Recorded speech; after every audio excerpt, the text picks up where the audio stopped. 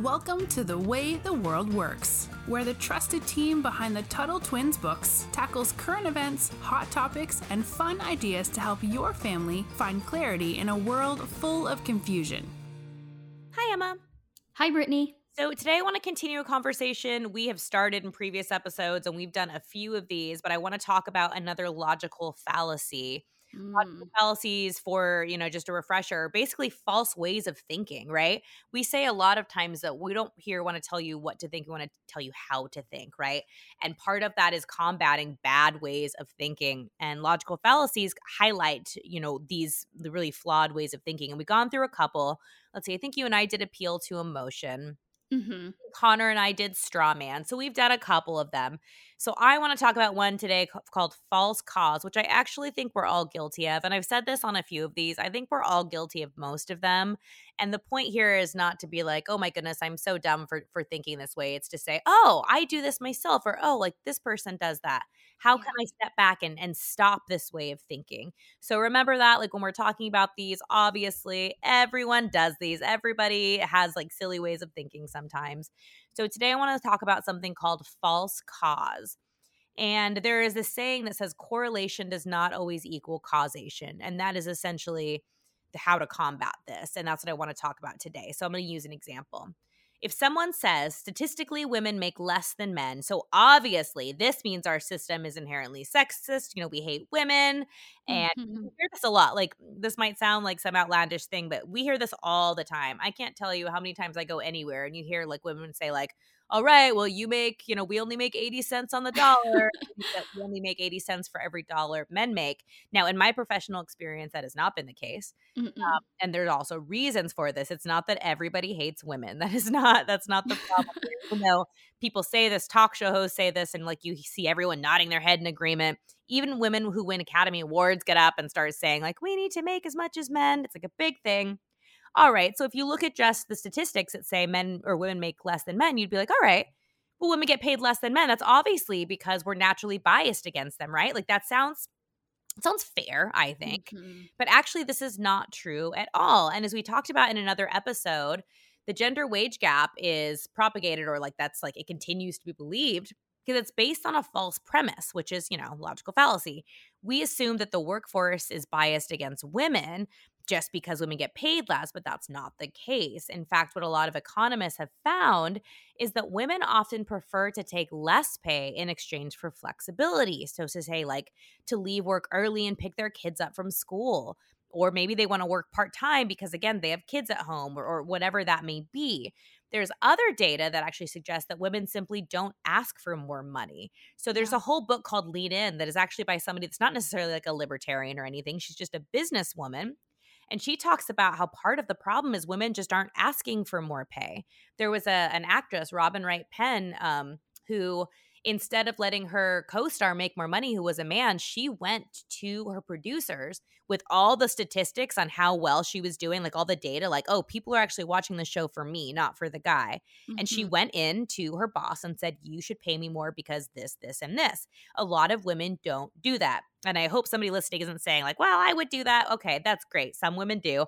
I know I don't. I am like a coward when it comes to asking for more money. I hate it, but that's part of the problem, right? So these things are not because, so to get back to the original thing, women getting paid less is not a result of like society just disliking women, right?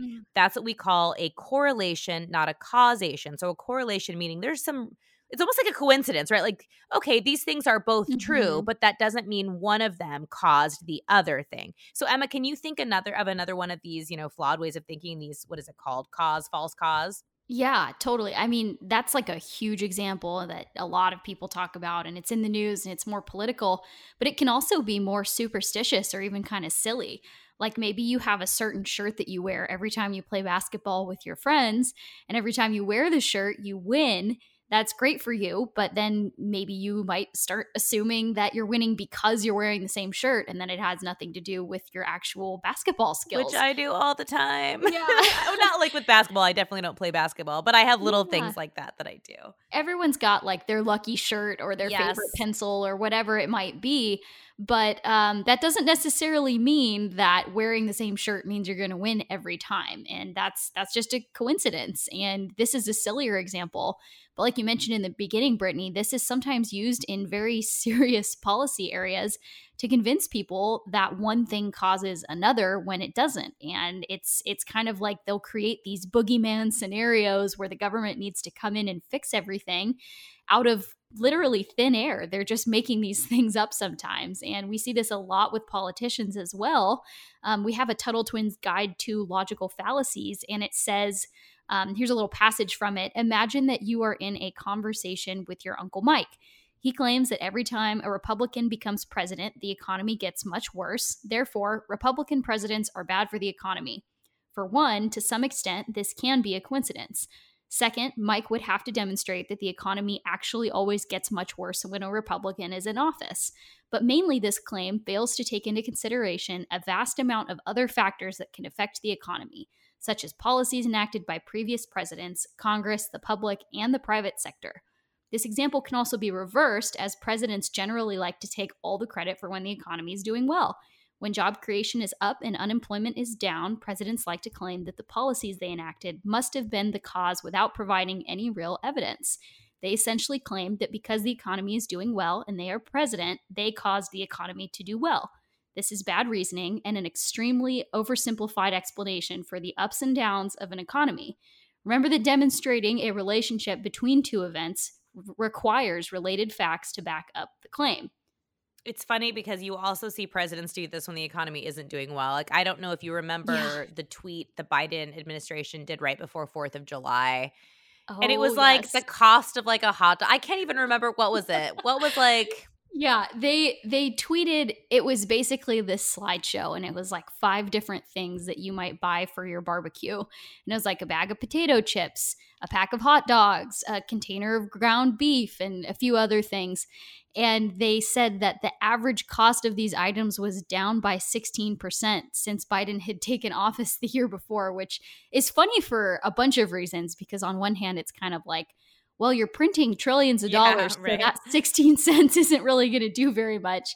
But then also, it's like, well, what do you think you had to do with that? Even if the price did go down, like, what are you talking about, dude? That was ridiculous. Well, what's even funnier too is like people were saying like that's not even true. Like grocery like costs are soaring right now. So much higher. They've been soaring for a while. And so it's just funny to me what people try to take credit for. I'm trying to think of these more correlation is not equal causation examples, because it happens all the time, like all the time. Mm-hmm. And I don't know, Emma, can you think of anything off the top of your head? Gosh, I mean, basically any government policy where they'll say like, oh, corporations are causing people to not be able to afford to feed their families. Like they'll just throw things out like that out of nowhere.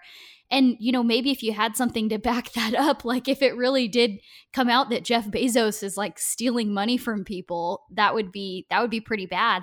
But you can't just say things and then not actually back them up with any proof. So there's all this fear mongering that happens, and people throwing out these wild statements and trying to connect the dots where they don't really connect. A big one that I see is like companies taking advantage of people. And in reality, it's like, well, people sign up for jobs and they understand what they're going to get paid. They understand the benefits. And maybe we want to create more opportunities for people. But the fact that there are, people who don't make a lot of money is not the fault of the companies employing them. So there's kind of, it's almost like this blame game where the causation and correlation, people just connect things that they just want to demonize, a group of people or something in the economy or a company. And it happens constantly. Once you start like paying attention for this, guys, just listen to the radio when you're watching TV, when you hear people talking about the news, you're going to start noticing it, and it's going to start driving you crazy because you will realize how little people actually bring the facts into the claims that they're making. That's absolutely right. And I actually just thought of another one, which, and this is more war on terror, which is still happening, but I think for the younger kids, they may not know it as well as all the other things going on these days. But, they used to tell us that the reason the Middle East or like Taliban, people like that, were bombing us is because they hated us for our freedoms. People would be like, oh, well, I mean, we're being bombed. They hate us for our freedoms. That seems to make sense. And they weren't Mhm. looking at the facts that, one, we were actually bombing them first. Right. We were occupying their countries first. And, that's why. So it was this like correlation. Well, obviously they hate us for our freedom. Yeah. Clearly. Of course, the government took care of that because after the war on terror, they just took away our freedom. So I guess nobody hates us Yeah. now. I But was going to say the TSA likes to claim that they're always stopping terrorist attacks when in reality, I don't think they have proof that they've ever stopped one. no, on the So contrary, right? They're like doing a Yeah. worse job. Yeah, exactly. Yeah, it's pretty insane. But when you start to look around, you'll start noticing these things, and it is pretty crazy how people will try to make up reasons for things. And once you know, and then you will be able to avoid that, avoid doing it on your own. So there you go. I think that's the most important thing, right? So for all these logical fallacies, and this is the reason we talk about them, the cure is the same, right? The remedy to all these problems are critical thinking. And that's what we've lost in our, Yeah. education system really, is we don't teach people, like I said, how to think. We teach them what to think. We give them an agenda. And what we should be teaching is, how to see through these logical fallacies. Mhm. Because even if you're not someone who's homeschooled, if you go to school, you should listen to your teachers and say, all right, is my teacher, using a logical fallacy? And that does not mean you should Yeah. raise your hand and tell your teacher they're wrong, even if they are, because that might not False go over cause, well, teacher. right? Yeah. Your parents might get called. It might turn into a whole thing. But it's good to see these things and say, okay, I see that this is wrong now. So critical thinking, remember that just because two things are connected does not mean they're actually connected. Look for the facts. I think I said this in one of the very first episodes we ever did. Go on a treasure hunt, right? Find the facts yourself Mhm. and make it fun. So that would be my remedy, my prescription for seeing through these logical fallacies. Totally. And another thing too, you kind of touched on this just now, made me think of this, is you have to also learn how to respond to logical fallacies and how to actually like talk to people about them, because it is not fun. I've been on the other end of this where someone just goes, straw man fallacy when you're talking about Yes. something. Oh my goodness. Just And they use the yeah. logical fallacy against Yeah. you. Yeah, exactly. And they just say, oh, well, that's a straw man fallacy. And, props to them for, I guess, being able to identify those things. But it's not enough to just know what fallacies are. You have to actually understand how to respond to them and how to, when you're in a debate, how do you win a debate without just pointing a finger and calling names? Because that's basically what it is. So we're Yep. teaching you guys how to identify these now. But the next step is start reading into these things and start maybe looking into joining a debate team if you're old enough, and if there's something like that in your area. There are all sorts of ways you can learn to basically flex that muscle and learn how to think critically and debate and go back and forth with people, because like Brittany said, that's something that's really lacking in our world right now, and that's not being taught to the next generation really. So it's kind of on you to have to learn those things, which on one hand is kind of a bummer, but then on the other, it's like, well, at least you're getting the chance to learn now, because a lot of people aren't. So that's kind of what I'll leave you guys with. Brittany, do you have anything else to add? Nope, you said everything I want to say. Awesome. All right, well, we'll wrap it up there, guys. Thanks for listening, and we will talk to you again soon. Talk to you later. You've been listening to The Way the World Works. Make sure your family is subscribed and check out TuttleTwins.com for more awesome content.